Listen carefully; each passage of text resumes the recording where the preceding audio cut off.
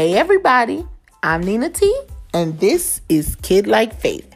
On this week's episode, we're going to travel from London to Virginia, and it's going to be quite a journey just around the river bend. I hope you're ready to see some colors in the wind. And if you're not, I hope you get ready, because this is going to be a journey and a great adventure. So let's do this. Let's have some fun. And I hope you're paying attention, because there are so many gems in this week's episode of Disney's Pocohantas.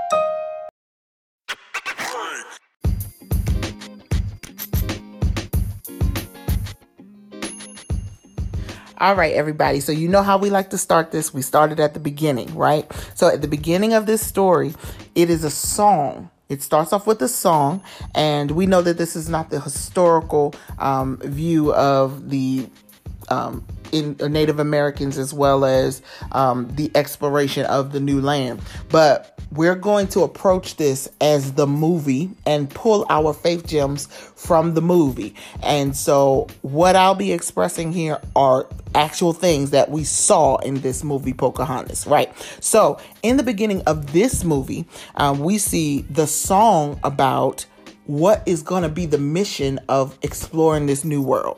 Now, what I immediately noticed is that there were men that signed up to go away from their families, to leave their mothers, fathers, wives, children, siblings, all of those things, in order to become a part of the mission.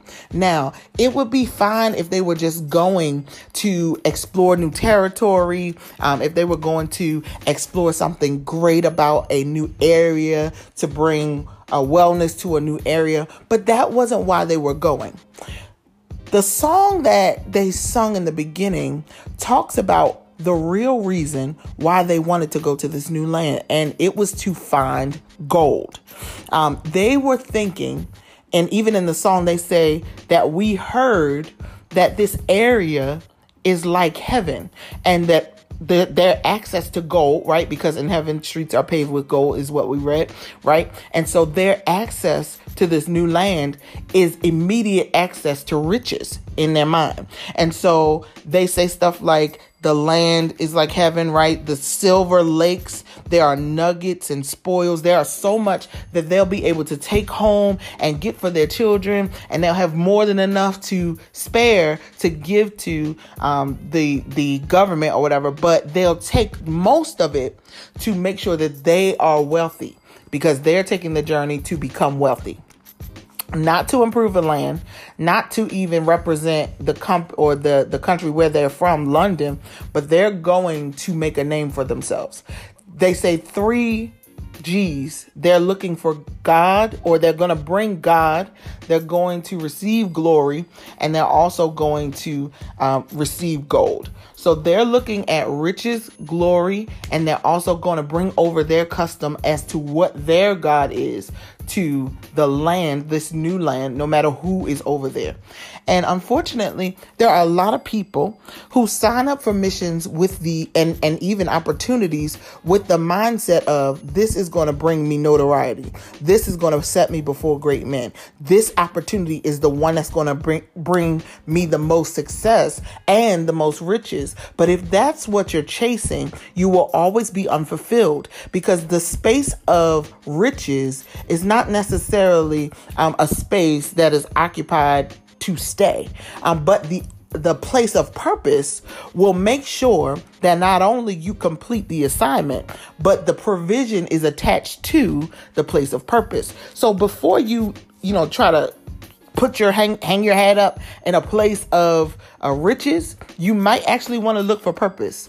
If you can find a purpose that is not self-ambition, it's not to bring glory to you, but if you can find the purpose of God in a thing, then you can find the wealth of God. Then you can find the unlimited access. You can find all of that stuff, because the Bible tells us in Matthew 6:33 that if you seek ye first the kingdom of God and his righteousness, which means his way of doing things, then all these other things, that includes provision, that includes wealth, that includes the riches, all of that other stuff can be added. It will be added. It just comes natural. But when you go after seeking the stuff, then you got to maintain the stuff. Then you've got to constantly crowd and steal and decide how you're going to be able to attain more and more and more, because you'll never, ever be satisfied just going with the mission of being notable, being famous, and being rich. So we see that John Smith is a very well known. His reputation is that he is an explorer. He has gone to many new lands, and he has faced many Native Americans, and they call them Indians, but we're going to call them Native Americans, right? And so they call them a worse word, which is savages, and they believe that these people are uncivilized. They believe that these people are reckless and they just need to be taken out. So once they're taken out and obliterated, once they're gone from this land, we can have access to the land and we can have access to the gold. So they enlist John Smith, right, who has seen, but we haven't seen anybody say anything about traveling with John Smith. So to us, right now, in this moment where he enters the scene, his reputation is built on a hype. It's built on the story. It is built on a passed down example of his victories. But we have not, personally, in this part of the movie, we have not seen anything that would indicate that he was an expert explorer. So, what brings out the truth between hype and potency? What brings out the truth in the people who pretend to be grand and the people who actually are great in God? Like, what is the difference? You know what's the difference? The difference is how they handle storms. When storms show up, they show who actually is in the boat. For instance, when we get into a storm that Jesus is walking on the water in, we see that there's a boat full of 12 disciples, but only one of them is brave enough to ask to come out of the boat and to do the same thing that he sees Jesus doing. And in that moment, we have differentiated that Peter is the one that isn't going to stick in the boat just because he knows that that's what you're expecting him to do. If he sees you doing something, Jesus, he's going to say, I'm going to ask a crazy question. Just let me go and do it with you. And it differentiated the scared versus the courageous. For instance, another instance, in a storm, we differentiate who is the leader in the boat. For instance, when Jesus and the disciples are in another storm and they're on the boat together, Jesus is asleep. He's resting. He's chilling. And the rest of the people on the boat are panicking because it's a storm. It's a whole entire storm happening. And Jesus is downstairs asleep. And so instead of letting him sleep, they go downstairs and wake him up because, one, they know he can do something about the storm, but they don't understand why he's not doing something about the storm at this moment, at this present moment. And they say to him, do you not care if we perish? And in all authority, he says to them, O ye of little faith, and then commands the storm to stop. Why? Because he's the leader. He was resting in the storm because he knew that there was nothing, first off, there was nothing that would be able to stop his purpose from being accomplished. When you know your purpose, when you know that you're here and you're sent and you're commissioned to do something great, you're not concerned with storms. You actually thrive in storms.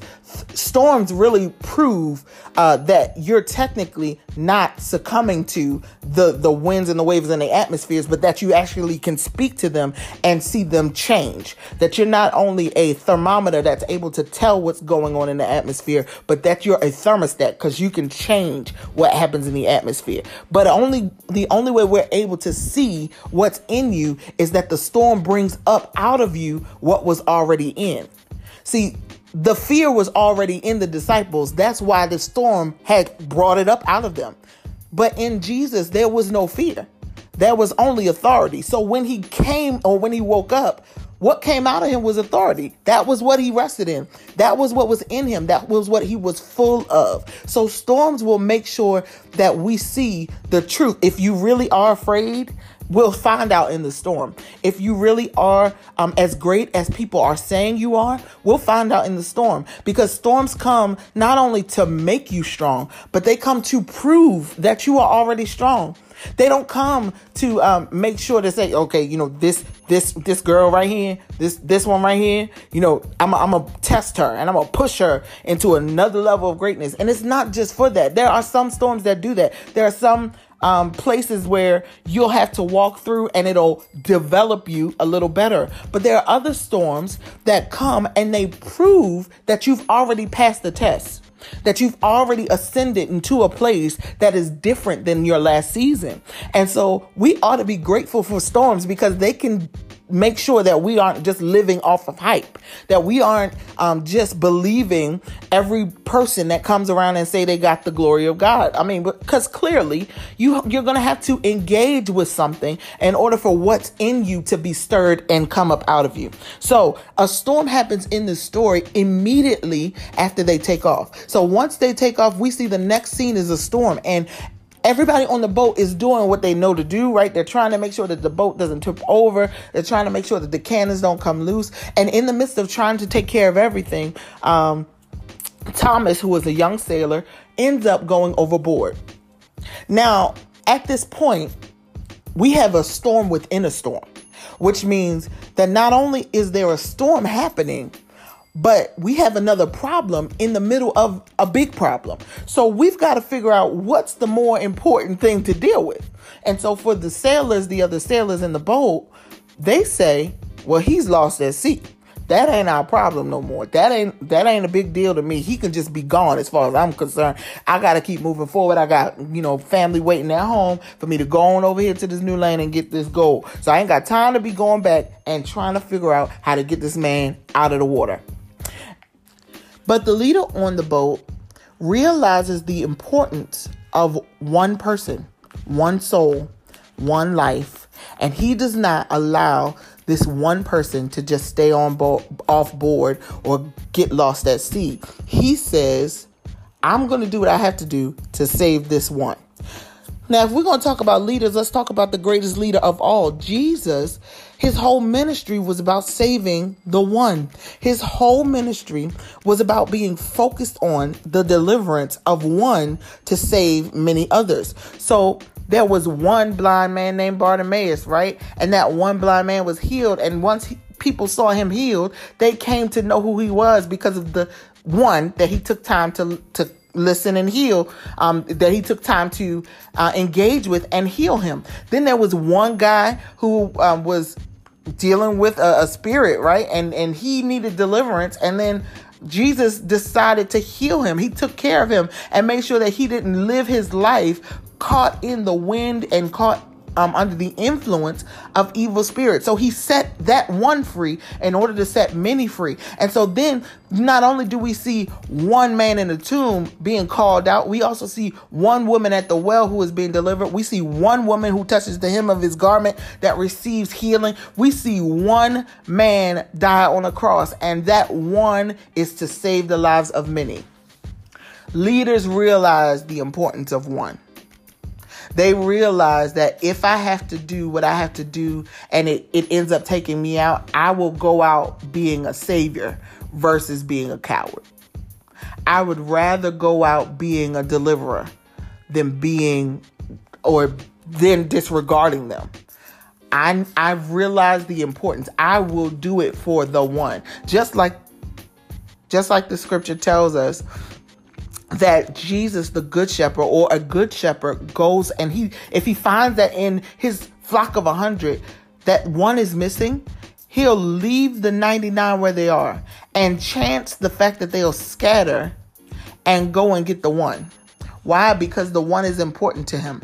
Why? Because he trusts the fact that the 99 will be able to be in a space, and they'll graze in that space while he goes and rescues one. And that he doesn't have to worry about them wandering off because they know his voice. And that because they haven't heard him go anywhere else, they'll just stay where they are. And so if you are choosing to be a leader, and if you are called to be, not even choosing, if you are called to be a leader, you need to realize the value of one life, one soul, one voice, and saving the one saves many. So if I get into a place where, and it doesn't even have to be deep. Maybe it's just that I give one person a smile. Maybe it's just that I speak an encouraging word to one person. Do you know how many people that one person can affect once their life is turned around? If you realize the power of one, you will never disregard another again. So let's move forward before I stay stuck in that preach. We're going to go on. This is good stuff because there's so many more. There's so many more gems in this story. So we have, after that storm, it pulls out that John is who he says he is. We no longer have to believe the hype. We have seen that he's proved his worth as a leader, right? So they go and they venture into the new land. And as they venture into the new land, we come into contact with the other group of people that they are about to meet, right? But before we do that, we see a small scene with Governor Radcliffe, who is the guy that is in charge of this great company of Englishmen who are going into this new land. He comes to check to see if things are okay. And once he realizes and thanks John Smith for saving Thomas, he encourages, inspires the men that they are going on a journey, and it's going to be an amazing journey, and it's going to be one where they're able to access all of the great things that they have been promised. This new land is going to be a new start for all of them. And while he's doing all of this encouraging, and it sounds really good and really kind, the only reason he's encouraging them is because he doesn't want them to go into a new land discouraged because they won't be able to dig up the gold for him.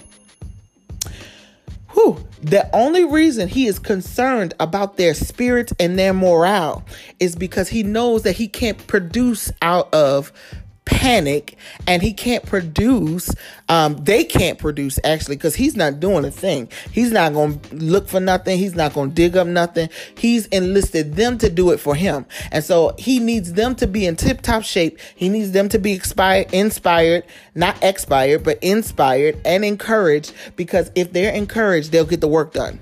If they're encouraged, they'll do what I ask them to do. If they're encouraged, I'll make sure that I get all of the gold and all the access, and it'll all belong to me. And we must be careful when there are people that are around us that are only encouraging us because there's something in it for them, because they get to profit off of our happiness, because they get to profit off of our productivity.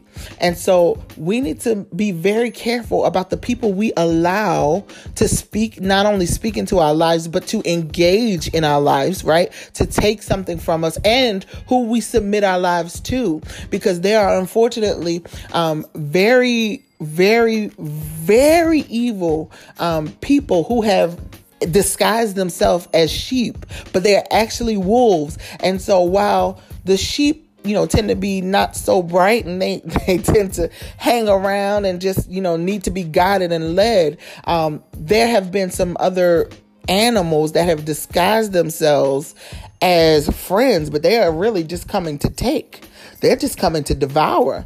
They're just coming to suck the life out of you. They just want to make sure that you don't leave with all the riches, that if you're going to dig up something, it'll profit them before it profits you. And that's not a relationship that you need to hold on to. That's a toxic relationship that you need to get rid of. Because anybody that comes into your life to only withdraw has the intention to leave your life bankrupt. The only reason that a person should be or should feel comfortable withdrawing from you is because they've built into you or they've put into you something that was sustainable for you. And then at the time that they need it, they know that you'll be available to encourage them as well. It's not necessarily a drainage system. It's called an exchange. A real friendship is more about an exchange than it is one person leeching off of the other. And so if you find yourselves in relationships and you're constantly drained and the conversation tends to turn always to where you can't get an encouraging word from them, but you can always give one to them. If the conversation is always about pushing them forward and never about pushing you forward, then you my friend, have found yourself in a trap. And it would behoove you to get away from them soon. But if your discernment isn't up, and if you're not paying attention to conversations, and if you're not leaning into the Holy Spirit that brings these things to your remembrance and actually warns you and gives you guides and leads your steps and says, hey, you might want to stay away from that. If you're not doing that, then you'll find yourself in relationships with people who are meant to rob you blind. I do want to encourage you. There are people that want to love you. There are people that want to build you up. There are people that want to exchange, and some of them want to build you up with no intention at all. They just want to see you thrive. They just want to see you do well. And when you do well, it encourages them to do well, and you can bounce each other out ideas off of each other, and it's great. But for those other people, be very aware that the other people, not the ones that want to love you, but the ones that want to rob you, are not going to stop robbing you. They're not going to stop being evil. That's their intention. For instance, you would not ask the enemy, Satan, you would not ask him to stop robbing you when you know his purpose is to steal, kill, and destroy. Stop asking him to back up off of you. He's not. He's not. He's doing his job, right? He's doing what he knows to do to make sure that you don't ever acknowledge that there is something great in you, that there's something powerful at work in you. And if you stay focused on the people that rob you and not relieve yourself from those relationships, you will constantly drive yourself into a place where you have nothing else to pour. You'll constantly be running back to God and saying, I don't know why I'm so drained. And he is like, girl, guy, home slice skillet biscuit, get away from them. They are the ones that are ruining you. I never sent them. I don't want you around them. And he will let you know who are those people that are going to drain you. Who are the people that are going to build you, and who are the people that are assignments, and who are the people that are leeches. He'll make sure that Holy Spirit brings those people, those things to the awareness. So if you continue, you can't say you didn't know. Now, these people didn't know because he had a good face. He could pretend like he was on their side, and they didn't know the wiser. They didn't pay attention to the fact that he was actually playing them completely. Now let's move on, because we've got a whole nother group of people that we got to talk about. And these are actually the native people to this land. And although the Englishmen are coming to their space to rob them out of their space, they are actually returning from a war for their space. See, the last war that they were returning home from was a war where they could protect themselves from those that are coming to steal from them as well. So they had already encountered people that were trying to upset the system that they had already set in place. If you look at the opening song for them, or when we get past the credits, right, of Pocohantas, and when we see these lovely Native American people, when we see them thriving in their own land, we realize that they have really found the system to sustain themselves. They don't need the other people outside. They have found a way to make sure that inside their own community, they have everything that they need. We're looking at this, and to be honest, these two groups of people couldn't be any more different. We have one group of people the Native American people who are really thriving in their own community. People are lending their talents, their gifts, their skills, sets, all of that stuff in order to be able to make this community thrive. And on the other end of that, we have a community of people, a group of people from London who are not only coming to rob from them, but they have nothing to produce for themselves, right? So they're leaving their places and they're trying to rob someone else of what they have sustained for themselves. It's literally crazy that instead of making new worlds or partnering with these people, that they out and out just want to take something that already belongs to someone else. It's very ironic that they would go and be arrogant enough to walk on somebody else's land and say, this now belongs to me, when you have nothing but a flag. You're looking for something at this point. You don't have any rights to this land. And I think sometimes we let people into our space, and not only people, but their spirits. The Bible tells us in Ephesians 6:12, it says, our struggle, and this is the CSB version, our struggle is not against flesh and blood, but against rulers, against authorities, against cosmic powers of this darkness, against evil, against spiritual forces in the heavens. So that means that we could spend a whole lot of time fighting our brother and sister in the natural sense and miss the fact that behind it is a evil, wicked force that we have yet to address, that we have yet to see is the cause of the behavior in the natural realm. And so if we decide ever to take ourselves out of the fight with our brothers and sisters, we could probably see what's really at work. And so what we need to know is that there are spirits that are not only fighting for our future. They not only want us to not meet our purpose and goal and plan, but they want to stop us from doing the great things that God has called us to do, because they know it delivers so many other people to see us do great works. And so sometimes we will find ourselves fighting and pushing up against and trying to figure out why things aren't just working the way that they're supposed to. It's like, why am I coming against so much? Like, what is happening? Why is there so much resistance to what I'm trying to do? And I'm trying to do it for you. And you're praying, God, give me help. God, give me grace. And he's like, I already gave you keys. I already gave you authority. And if you don't take the authority, it's not my fault. I gave you the ability to be able to bind and loose. And whatever you bind in the earth shall be bound in heaven. And whatever you loose in the earth shall be loosed in heaven. So start using your keys. Start using that authority. Now, what would have happened if the Native American people had said, as soon as those people got off the boat, I'm so sorry, you are not welcome here. You have no rights. You have no authority. Go back home. What would have happened? What would it look like? Our whole lives would be different. But what would it look like for them? It would have looked like they were taking claim and ownership of something that they had built, something that had been invested, they had invested in, they had developed. And unfortunately, we sometimes don't guard the things that we have invested and God has invested in us and God has developed in us, and we end up getting robbed.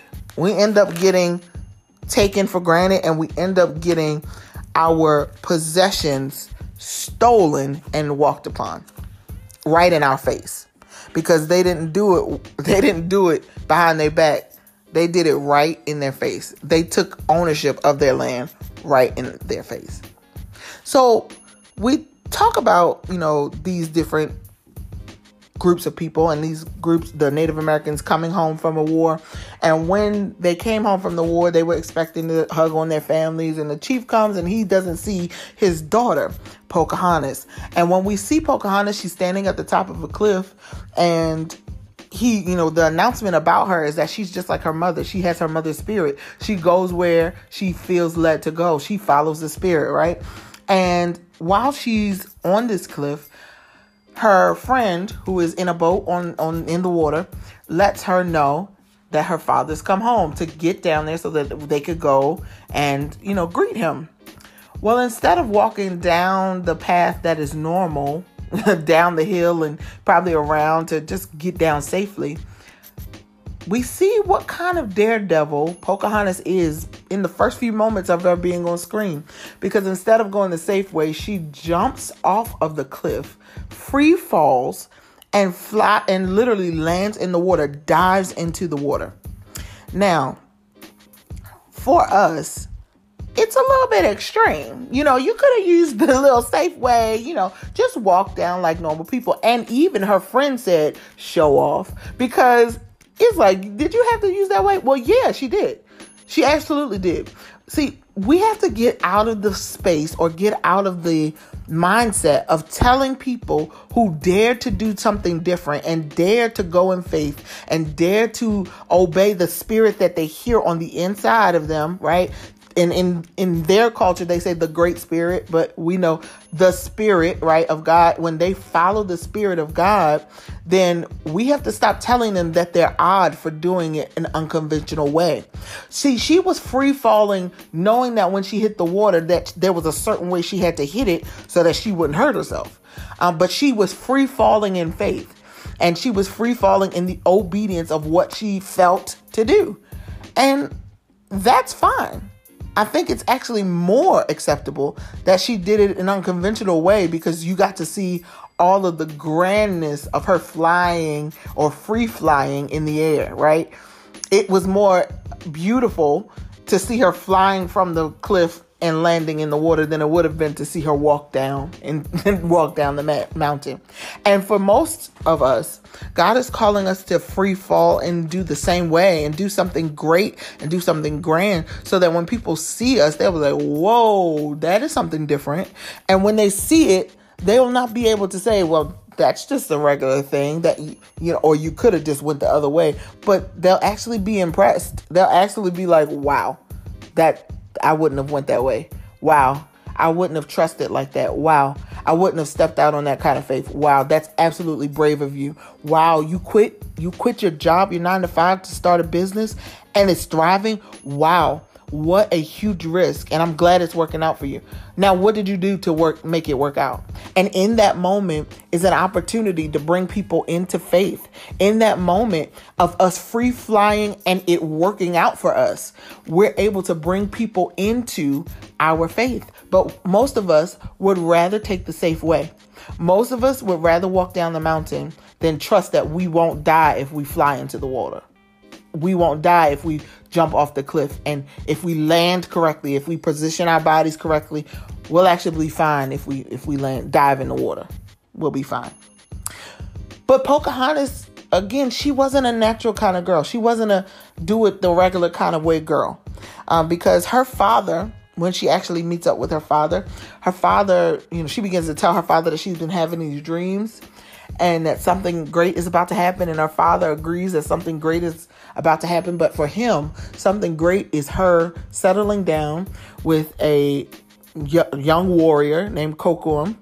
And he is a very serious warrior, very skilled in war, but he is not necessarily what she wants to be around. See, a person who is really engaging and really trying to be spontaneous, trying to live their life on the edge, will feel trapped by someone who has to follow the rules all the time.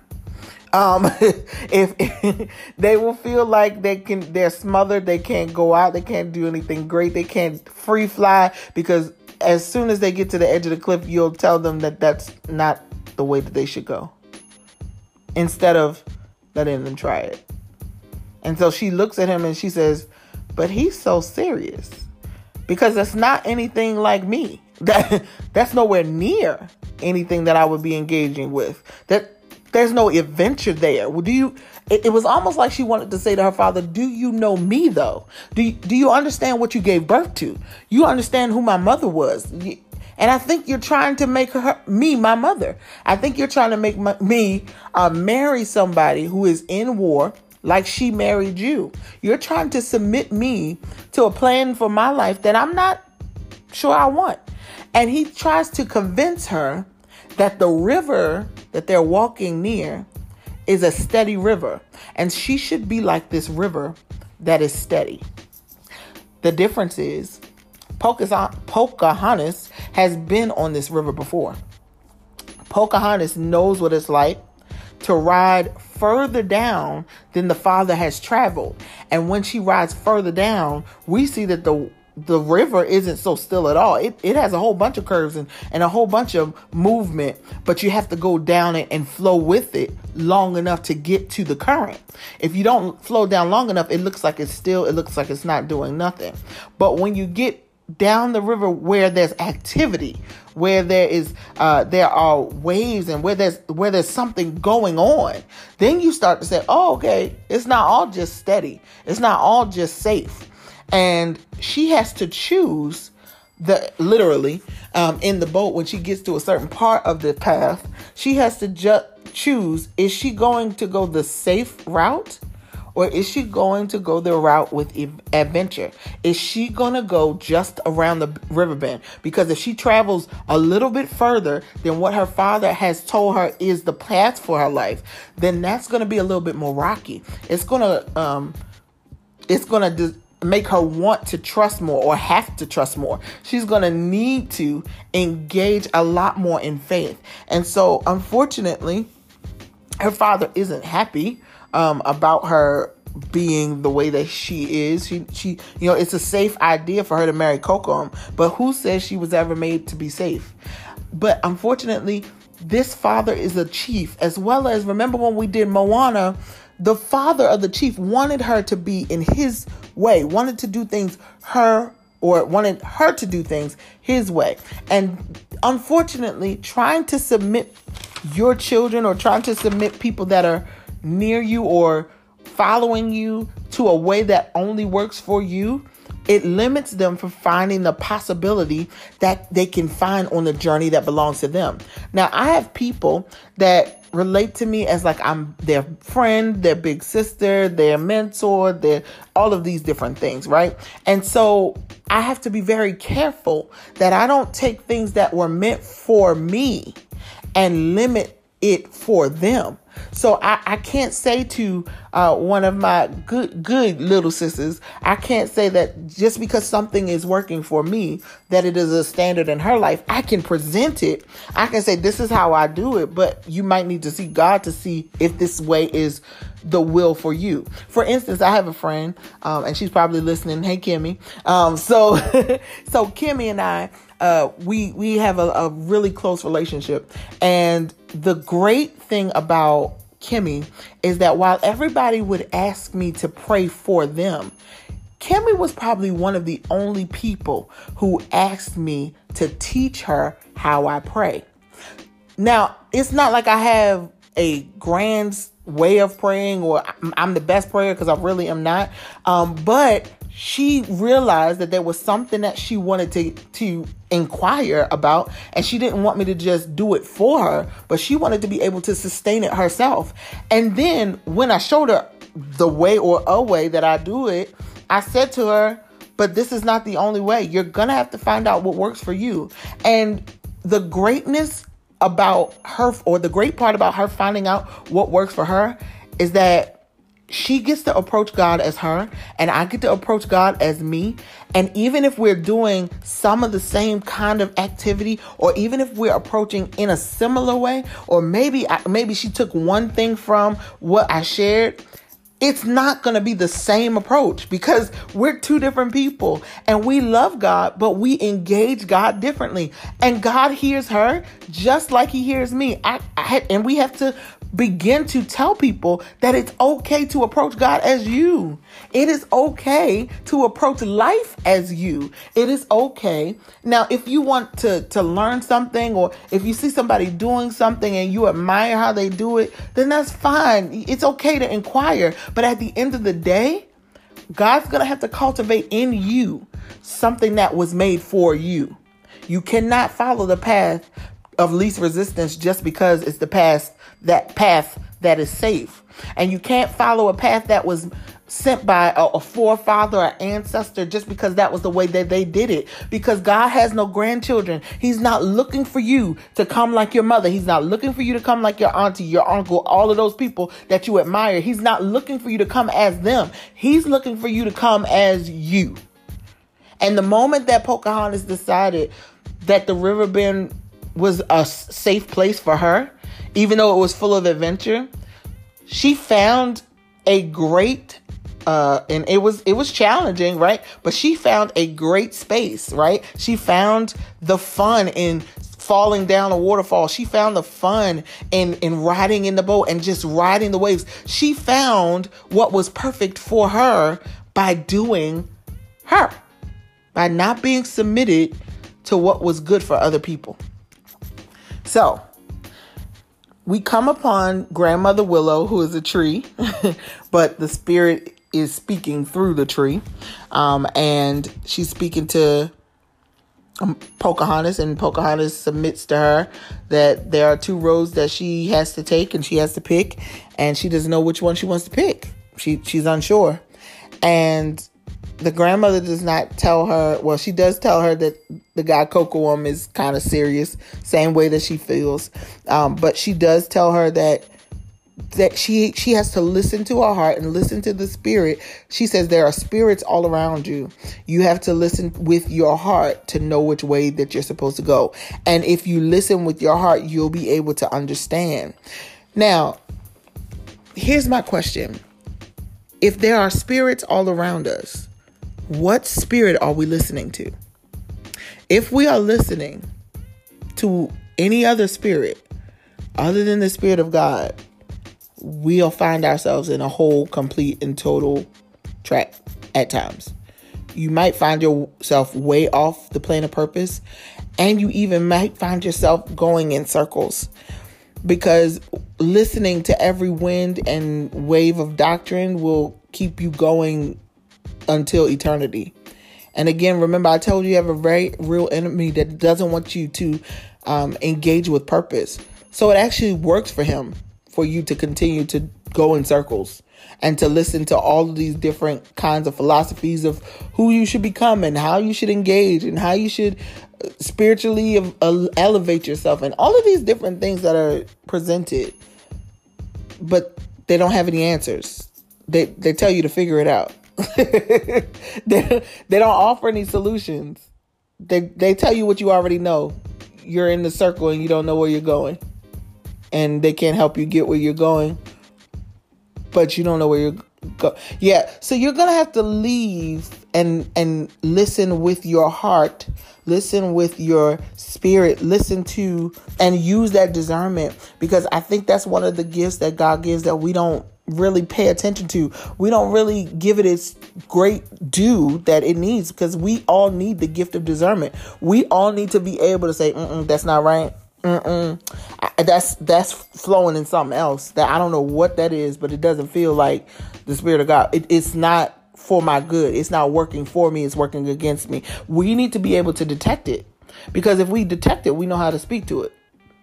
If we can discern it, we can know how to engage with it. But if we don't discern that it's for us or against us, we'll forever be boxing the air, because we won't ever have any clear instruction. And so we have to listen and engage with one of my greatest friends. Holy Spirit leads me into all truth. Okay. And so I am very grateful for the gift of Holy Spirit, because there are times where I have no idea what is going to happen next. And I'm like, all right, listen, I'm not going unless you tell me which way to go. I'm not going to move unless you tell me which way to go. And I'll hear just the soft, still voice, or I'll hear or Holy Spirit will show up in the word to me, or he'll show up through a conversation with a friend. It's not limited to one way of speaking, but we have to be sure it's the voice of the Lord. That's the only thing that we have to discern. Is this the voice of the Lord? Does it match up with his word? Does it match up with his promises, his purposes? Can he go against his word? Absolutely not. So if it's not his word, then it's not him. If it doesn't match up with his word, it's not him. I have to make sure that I'm doing and saying and believing and engaging with only those things that lead me in the path of righteousness, that lead me in the path of his purpose and plan for me. Even if that plan is rocky, even if that plan doesn't look like anybody else's plan, I have to go in the plan that was destined for me. So the Native Americans, again, because they agree and engage with spirit realm, they get insight into what's coming. And what they realize is the people that are coming are they're very, very, very violent, right? And they find out before they even meet these people that they are very, very reckless. And so what ends up happening is Cocoam, who is a warrior, responds the way that warriors respond. Well, let's go fight. Ain't a big deal to me. Let's just go in and take care of them. We're going to get them before they get us. And the chief says something that really hit me, and it made me think. He said, we can't treat this one like our last victory. We knew our enemy there. We don't know this enemy. So what we need to do is take our troops to the water and observe them. Now, this hit me so bad because unfortunately, because we have so much righteous indignation, when we see things go wrong, when we see things that are horrible and evil happening, we automatically want to jump on the defensive. But he said, we can't assume victory just because we had it last. We have to be very wise about how we fight. And I think that if we took more time to observe the enemy that's coming at us, again, we'd know how to speak and engage with it. But if we don't know how to engage and we go based off of the last victory, we'll end up missing the next level of victory because we weren't prepared for this fight. Now, granted, we have victory in Jesus and we're grateful for it, but we want to make sure that we are being wise because victories do not happen by accident. Every victory that happens is intended. Every victory that happens was planned by the people who prepared for victory. So he tells them to get in position to pay attention and that hopefully these people won't stay. Well, he's absolutely wrong because at that moment, Radcliffe has his little flag and he's standing on the land and he declares it Jamestown. So he is taking over a land that doesn't belong to him.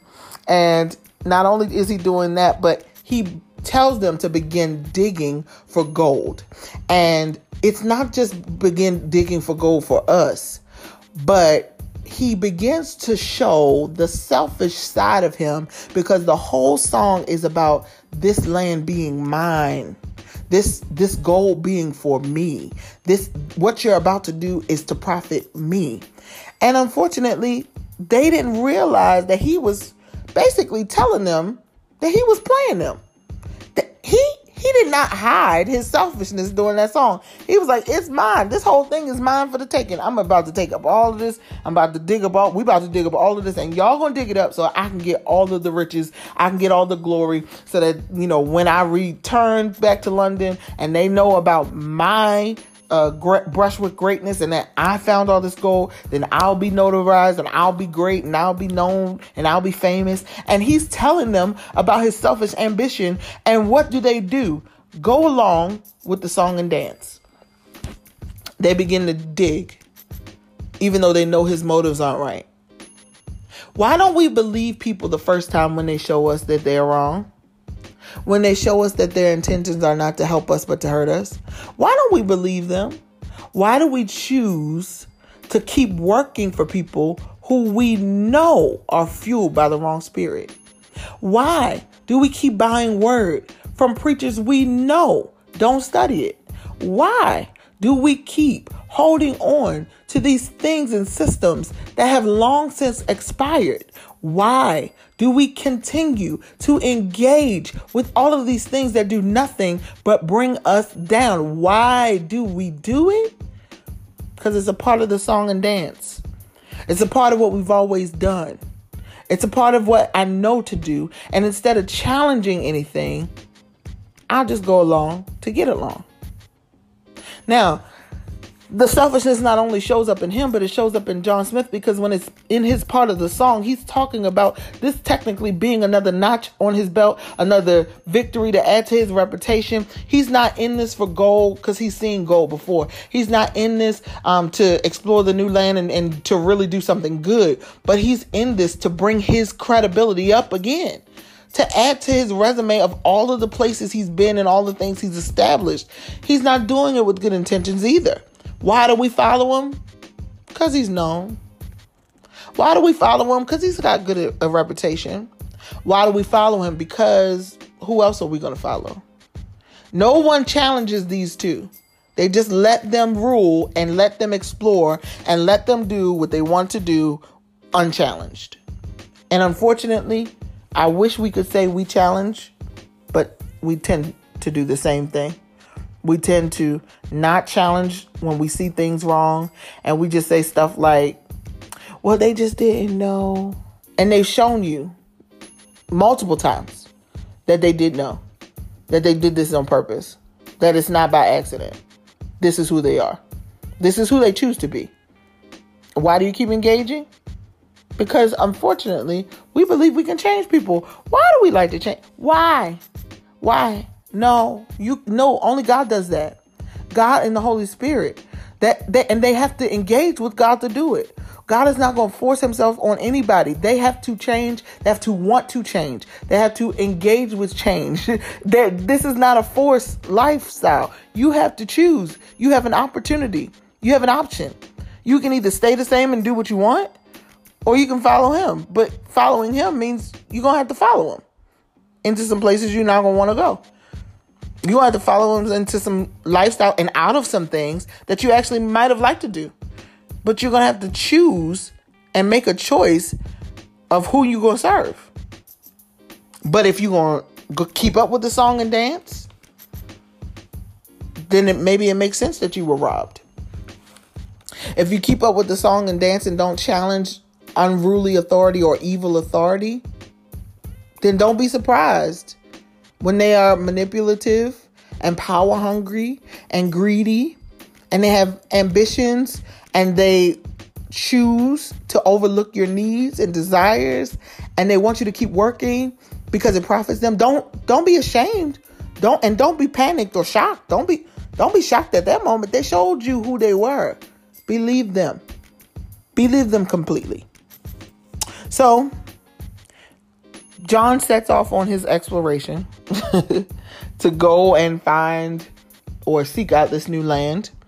Start kind of looking at what's happening around. He's about to set his life up and see how he can take over this new area. And as he's doing that, he comes into contact with Pocohantas. And after a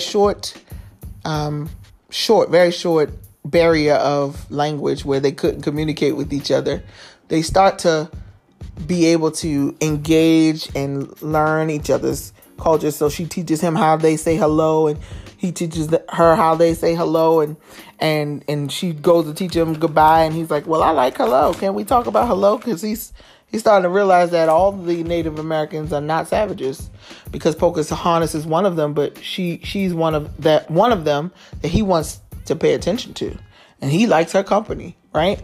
And so as they are engaging and as they are talking, he starts what his true intention or what he wants to do comes out. And he says to her that he plans to upgrade the land that they are on. That he plans to bring the buildings that reach the trees like they have at home over to their community. They're gonna revitalize the whole space. And Pocahontas is like, what? What do you mean? Everything is working the way it's supposed to work. Why would you ever come in and how can you change something that doesn't belong to you? And he's like, oh no, we taking it over, and we're just gonna show you a better way to live because you don't know any better. And she was like, we don't know any better. And he's like, yeah, because she was like, savages? Now, the word savage does not mean what he said it meant. He told her that savage was a word that meant uncivilized people. Well, when I looked up the word savage, I got fierce, violent, and uncontrolled, which none of the people that were in the Native American community exhibited. None of them exhibited that kind of behavior. If we're talking about people who could be viewed as savages, it would technically be the Englishmen. I was about to say the evil men, but the Englishmen, because they came in more fierce, they came in more violent, and they came in uncontrolled. And so while she's listening to him talk about what he plans to do, she opens up, or she starts to sing about this Colors of the Wind. And I love this song. It is a beautiful song. But I really got to the depth of the meaning of the song while I was listening and watching this time. So she talks to him and says, first off, you think that you know more than me because you're different from me. But I have engaged the things that you want to change as they are. So I know what it's like to engage with animals, and all you want to do is kill them. When he saw that bear, in his mind, it was hunt time. And so he took out a gun to take it out. But she saw that this bear was not coming to attack them, that the bear was just living in its habitat, and that the bear was trying to get home to its cubs.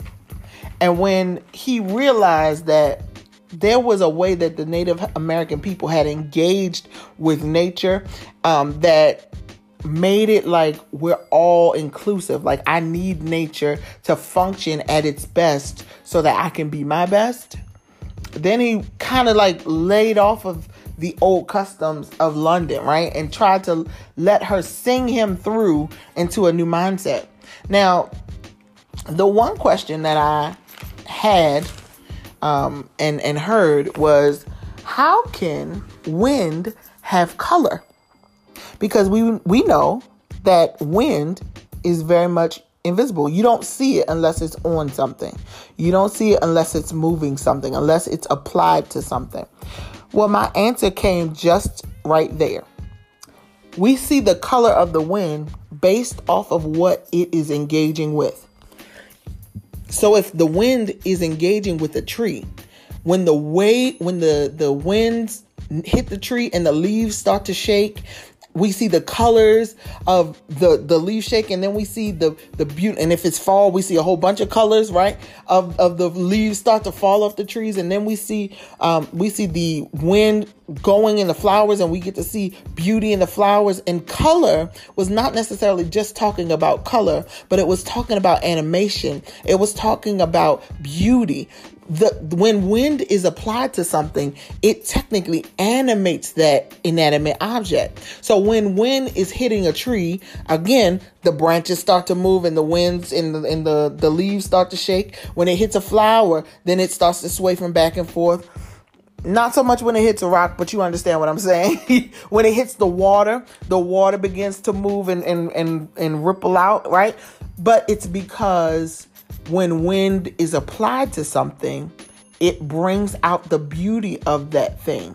It brings out the beauty, the animation of that inanimate object.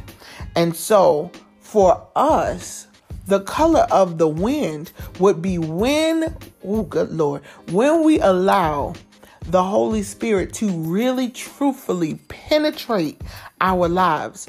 We become animated, living after the Spirit, and not only living after the Spirit, but our animation brings out the beauty that God has already placed in us. See, when the wind hits the tree, it doesn't have to go get leaves. It already has leaves. When the wind hits the flower's petals, it doesn't have to go and find petals. It already has petals. When the wind hits the water, it doesn't have to go say, okay, well, how do I make a wave? No, it's already in there. The capacity is already in it to become. But it isn't until the Spirit hits it that it actually becomes. The same thing happens for us. When the Spirit hits us, when the Spirit enters our life, when the Holy Spirit enters our life, we become the fullness of the beauty that is on the inside of us. And so when you see someone flowing in the Spirit, when you see someone living in the Spirit, not just doing work in the Spirit, but living their life according to the Spirit, you start to see, wow, there's so much great things that's coming out of them. I don't know how they're able to produce so much. And it's just so beautiful how they're able to bring so much forth. And I remember when they couldn't rub two dimes together, but now it's just everything great is coming out of them. What is happening? They're able to see all of this great stuff because they have engaged with the wind, and the wind has begun to produce color. It has begun to produce animation and beauty and something great and beautiful to look at. What Pocahontas was saying to him is that in your effort to try to change what already is. You're missing the beauty in it being as it was created to be. You will always miss the beauty if you're trying to change it. If you just let it exist and let the spirit hit it, you'll see what it was created to do. You'll see how it worships God. You'll see how it honors God.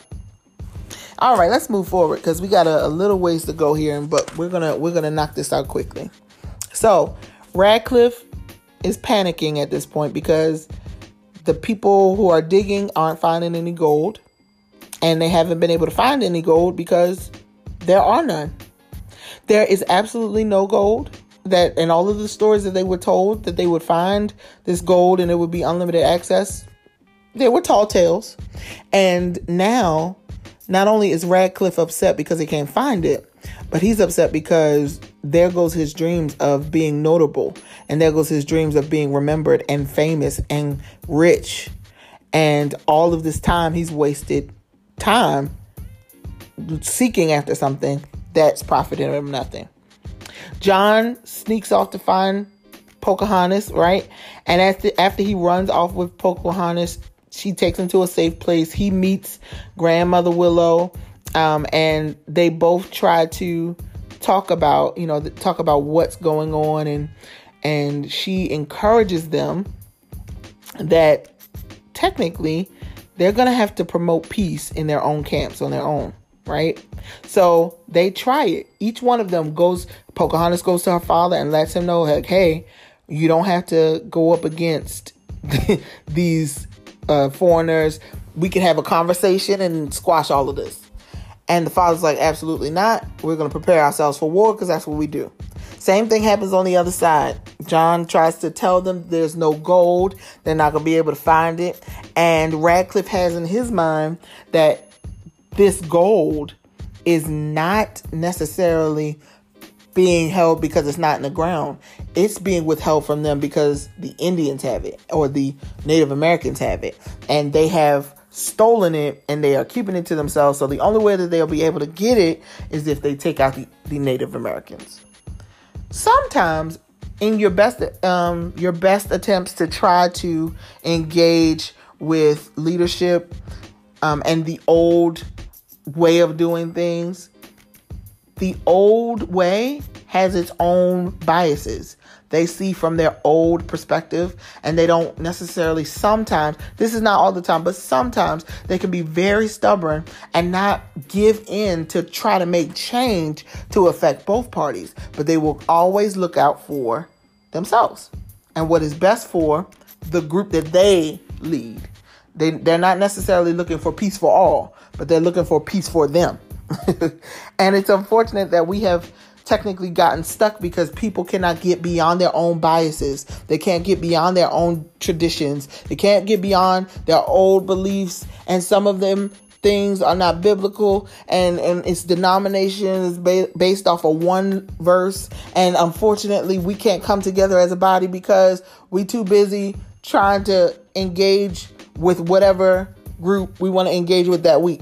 And instead of realizing that we are all the body and we all need each other, we tend to buck up against each other to protect our own rules so that our way will be preserved. Well, again, grandmother says something very, very, very, very poignant. She says, look at the ripples in the water. And you see the touch of the water. And she says it starts out small, but they make a big difference. It's a small touch of the water, but the ripples go out and they start off small, but then each ripple, it's a small action, but each ripple goes out and it goes out and it goes bigger and it goes bigger, and then it affects the whole water. Well, the same thing was going to happen with what she was trying to get them to do. It's like, John Smith, you're going to go have to talk to one of the leaders, right? If you talk to one of the leaders in the Native American community, it's a small ripple, but it'll make a big difference. And so he decides to come into agreement with the plan that they are both going to get both sides to comply and make peace. Well, when they do that, because they are engaging and really are romancing each other, they don't want to be without each other. They end up kissing, and they kiss and get caught kissing.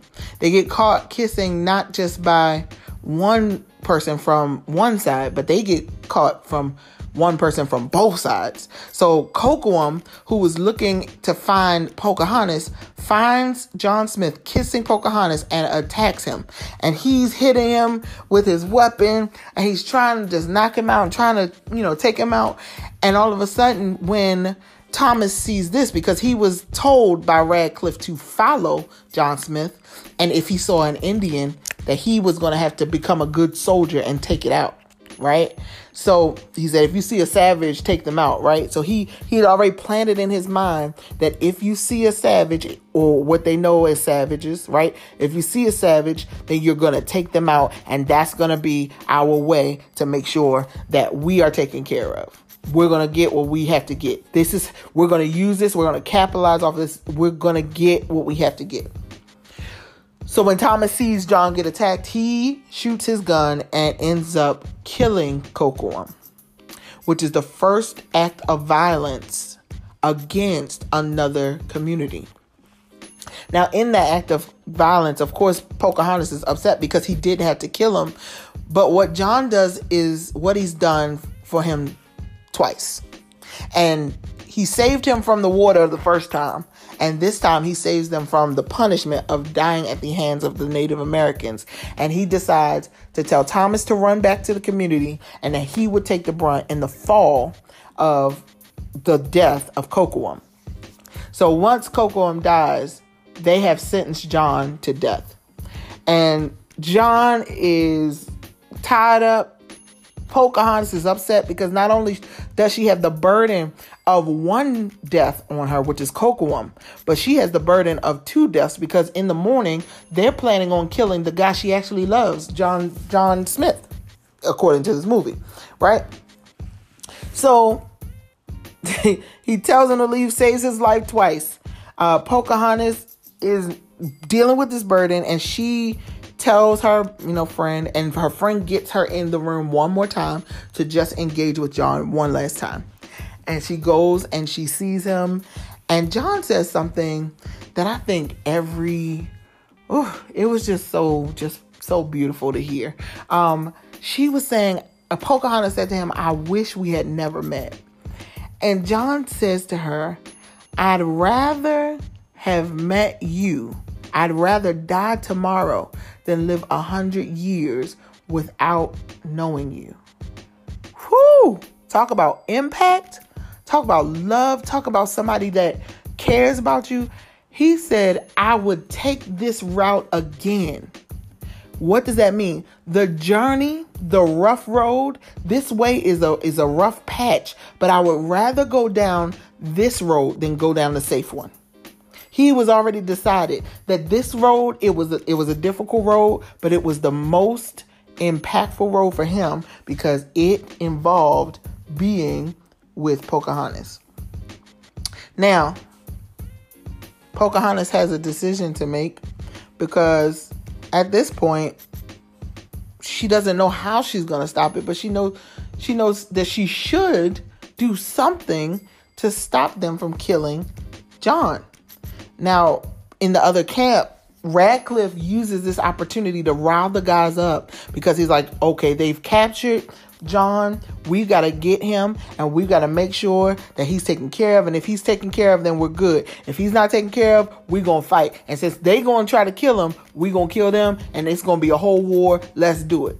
He capitalizes on this moment to get the people who would normally probably not fight on his behalf because there's been no gold to speak of. But he capitalizes this to tell them that the Native Americans have the gold, and if we take them out, then we can get the gold. So they get all of themselves together, riled up and ready to fight. And these two different people are standing on the other side of each other, ready to fight each other for what? For a misunderstanding, ready to fight each other for a mistake, ready to fight each other because they had biases they were not willing to get over.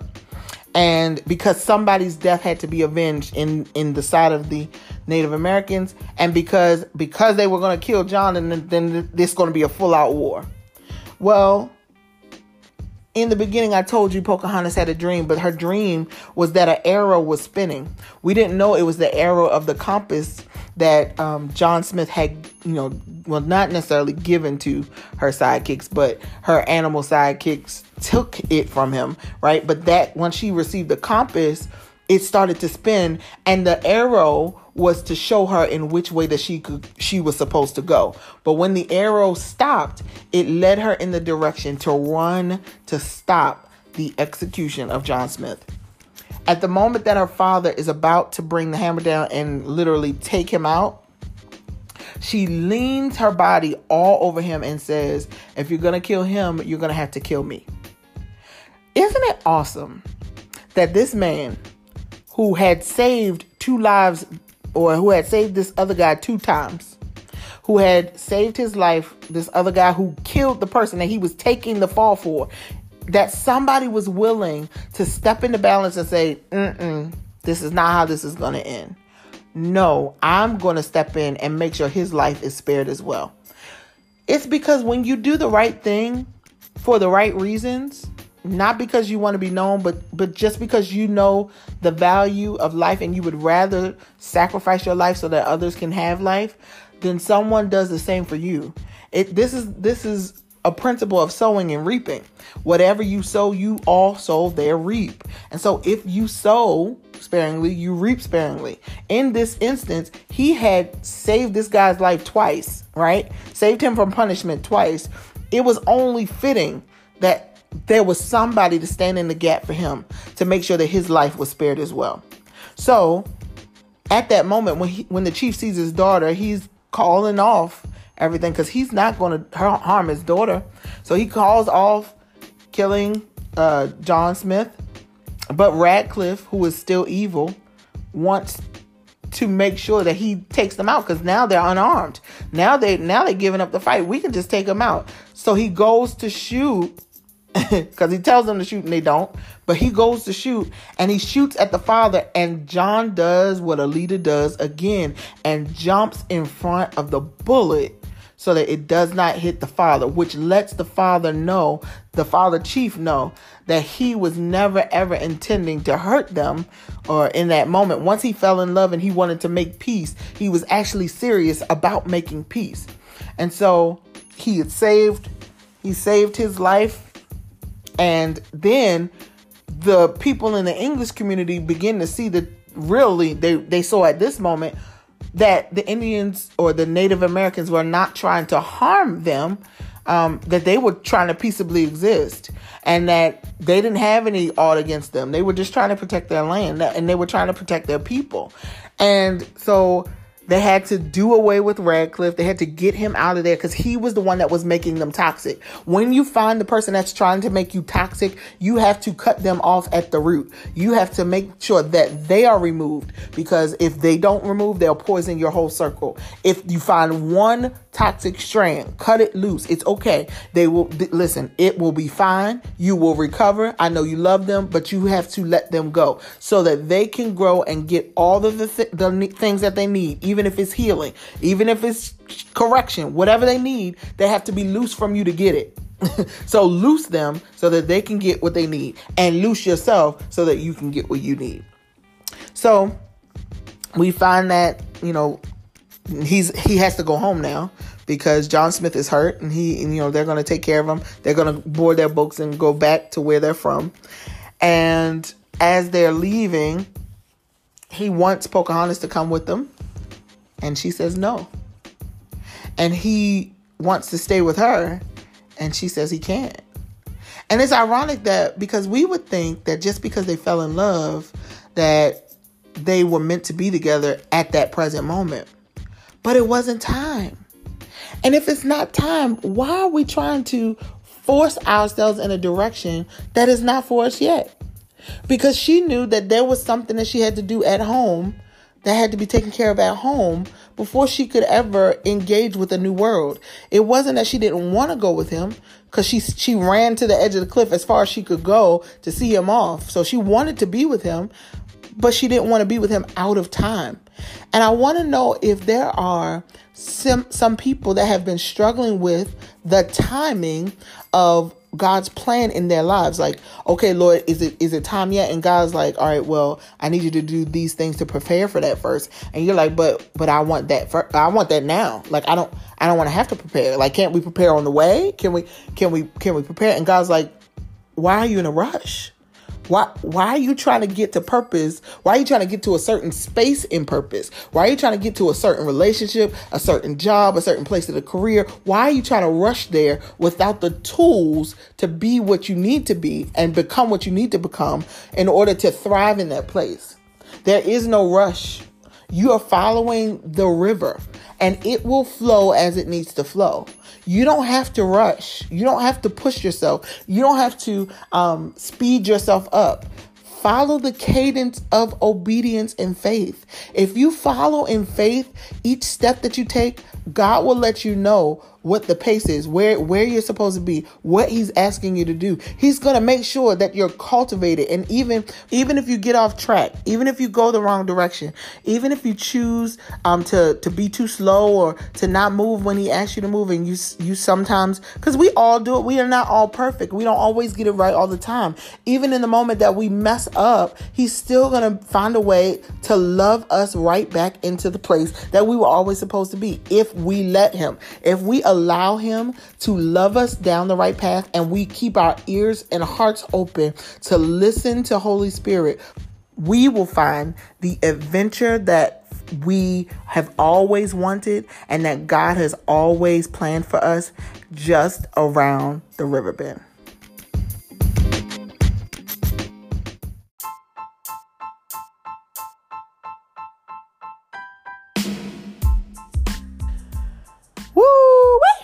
That was a lot and a whole bunch of digging. And I am very grateful. I didn't come up with any gold, but a whole bunch of faith gems. So I'm grateful to be able to share my journey with you around the river bend. So we've got about 5 episodes left of Kid Like Faith for this season.